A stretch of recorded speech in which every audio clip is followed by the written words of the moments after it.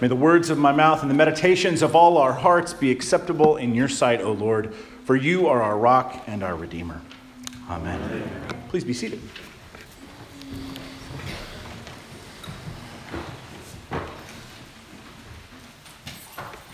you ever tried to get a dog to take medicine and had to hide it in peanut butter? Or had to talk a small child into sitting still while they got a shot at the doctor's office? Then perhaps you understand what it's like to be up here on Trinity Sunday. As one friend described it to me just this morning, this is the day that causes the most egregious theological car crashes from the pulpit. So why is the Trinity so hard for us to talk about or to preach about coherently?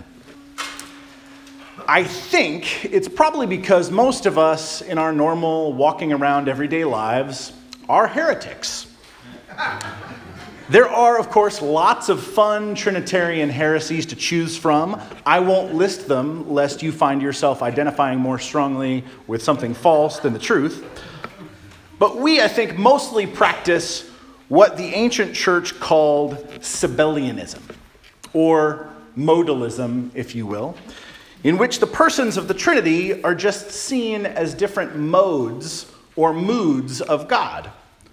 So the Father is God when he's in that law-giving sort of stern mood. Jesus is God too when he wants to try on being a human being. And the Holy Spirit is God when he feels like letting his hair down and doing stuff that we don't really understand. Sabellianism takes its name from a 3rd century priest named Sabellius, whose writings are basically lost to us now, but still gives his name to this particular heresy. So the next time you're having a really bad day, just remember, at least 2,000 years from now, it is very unlikely you will have given your name to a heresy. The Trinity is actually not just a description. It is the proper name of God.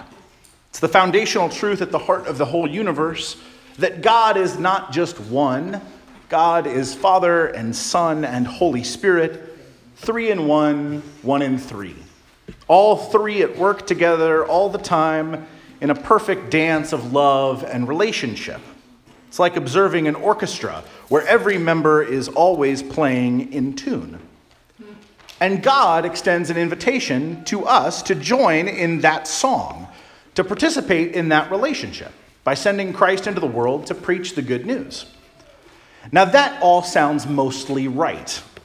You've probably heard it before somewhere and would want to affirm it, but most of us would prefer then to leave that thinking further to other people and get on with things that are more important.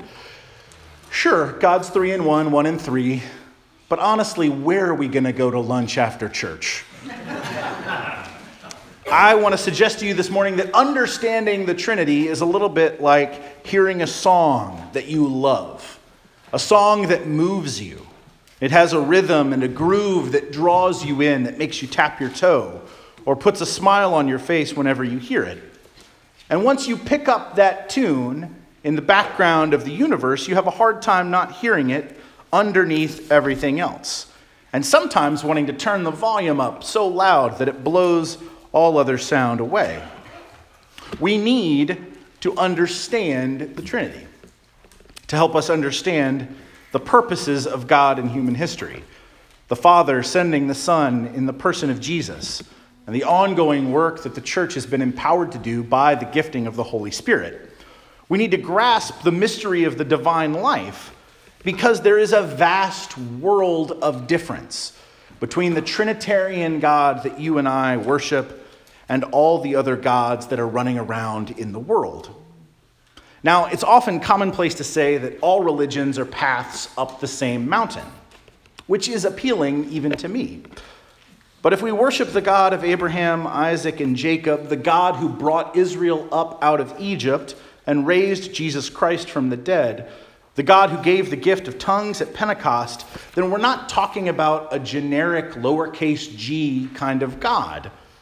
We're talking about the God who has acted definitively to invite us into the love that exists within the Trinity itself. But why does it matter? I want to use this morning 3 aspects of God's character to try to illuminate our Trinitarian understanding.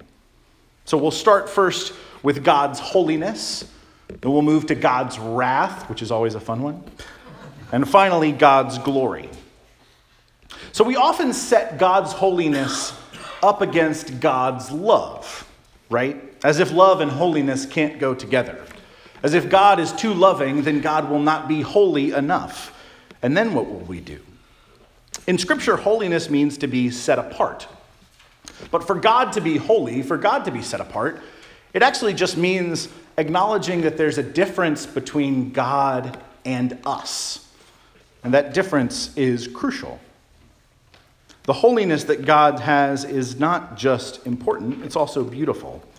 Jonathan Edwards, the famously stern preacher, said that God is God. Very helpful. But God is distinguished from all beings and exalted above all of them, chiefly by his beauty. God is beautiful. And God is set apart from us because God does not have the ugly traits that can sometimes be found in our hearts. Pride and envy, greed and sloth, lust and gluttony. These are not characteristics that God has, but we do. They belong to humanity. And even when we love, our love is often misdirected, focused on ourselves, turned inward.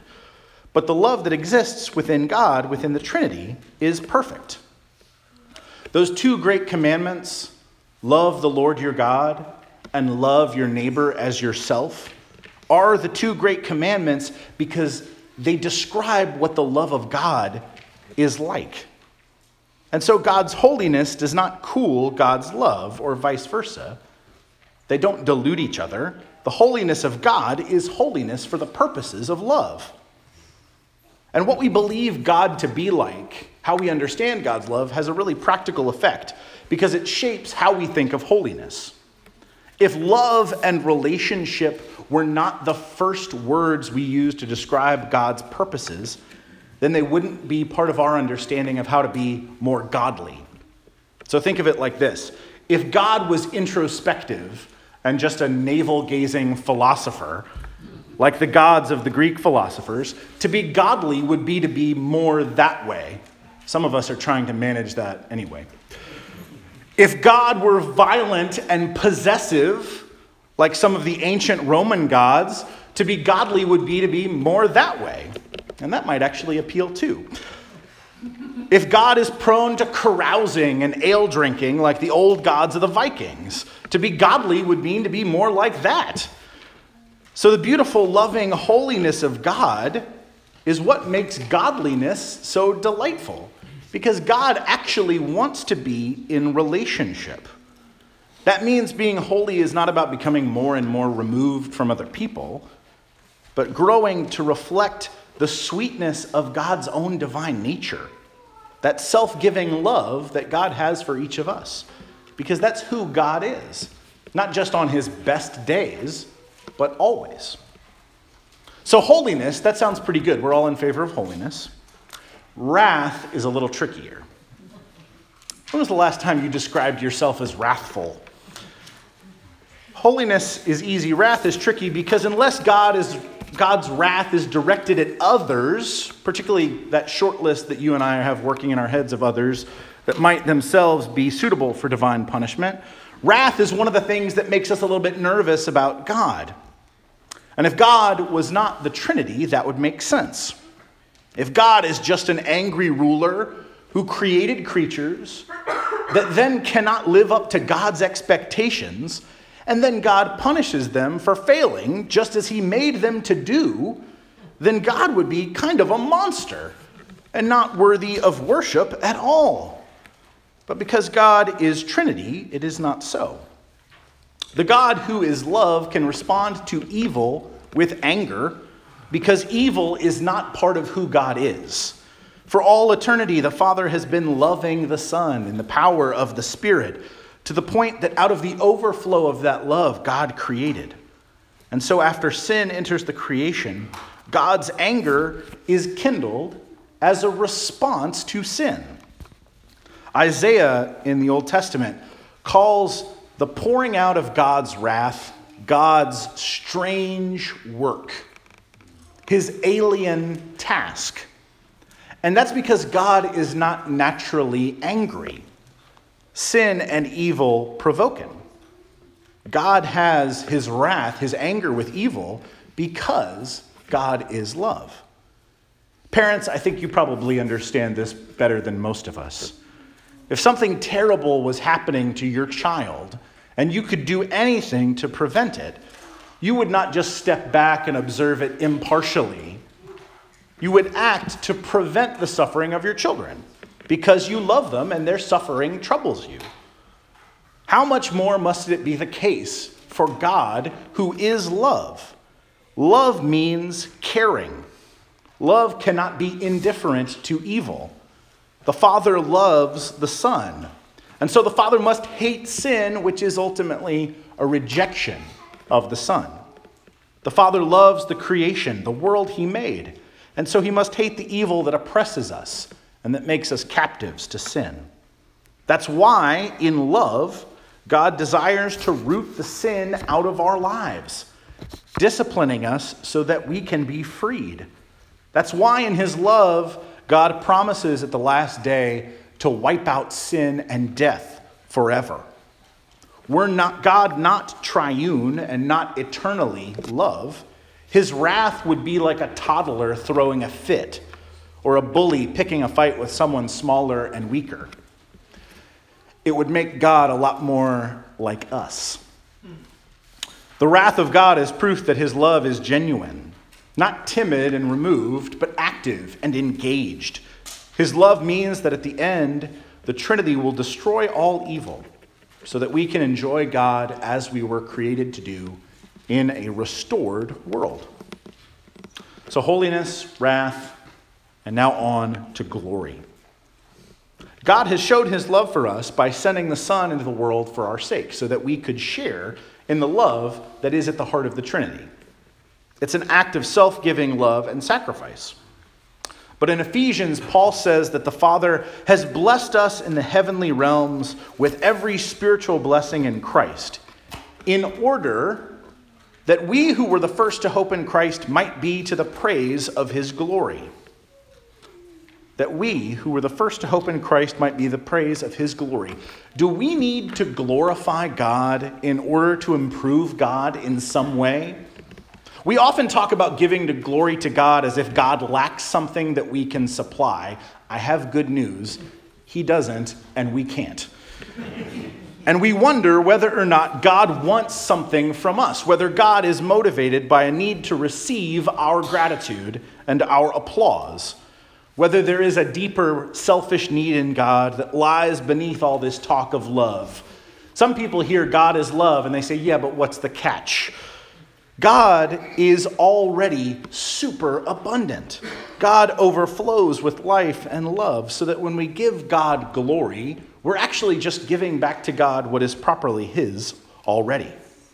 God is glorified at all times, as in that throne scene we read this morning from Isaiah 6. The glory is magisterial and overwhelming and constant. It shines with a radiance like the sun. We see this all over Scripture, right? When Moses goes to Mount Sinai, he comes down with a face like burnished bronze after seeing the glory of the Lord. We see it in the natural world around us. The Psalms say, the heavens declare the glory of God. And in the Gospels at the Transfiguration, the glory of the Lord is reflected in the face of Jesus and in his transfigured likeness. God's glory is radiant, shining out, and giving life. The glory of God is missional. It invites others to find warmth in his presence. It is always an invitation. And that's what the inmost life of the God who is a Trinity is like. It is light and warmth, and it is always inviting others to come in and share it. Because that's the very nature of who God is. That love that is so abundant that it cannot help but be shared with others. Just as in our own lives, we find ourselves drawn to those who are so alive with love, God is the one who is so comfortable with himself that he is able to love another and to share that love with us. Our faith is not primarily about changing our lifestyle or being able to rattle off the 10 most important things about God you've learned recently. It's really more about knowing God as God truly is, as God desperately wants to be known. We make the Trinity into a problem to be solved by using a clunky illustration. I could list about 10, or reducing it to a kind of unknowable mystery. But God is not a problem for us to fix, or a Rubik's Cube that we can solve. A joyful and life-giving God is at the heart of our lives, at the heart of the universe. And this God is love for us and for all to the very core of his being. That's why it's really helpful for us to think about God in terms of aesthetics. Because within the Trinity, there is joy and light and hospitality for those of us who are desperately in need of God's invitation. God shows his love for us that while we were yet sinners, Christ died to save us. We reach for images to describe God because we're trying to capture what it feels like to be completely at home and joyful and received without merit at all. And what we're trying to capture always remains just a little bit further than we can reach. It's like if we went around the room this morning and I asked you to explain why your favorite song is your favorite song. You could talk about meter and tempo and all the sort of technical details that Cindy understands and that I'll happily nod along with. But sometimes a song just sounds right and you can't explain why. And it's not about the content of the lyrics or the beat. It's about the whole thing all together, all at once. And I think understanding God is a little bit like that. Because when we gaze into the heart of God, what we see there is love. Love that is boundless and free and that is offered to us despite what we've done. Despite who we are, despite what we're going to do just as soon as we get the next chance to. And that love, if we see it, if we receive it, it will change our lives forever.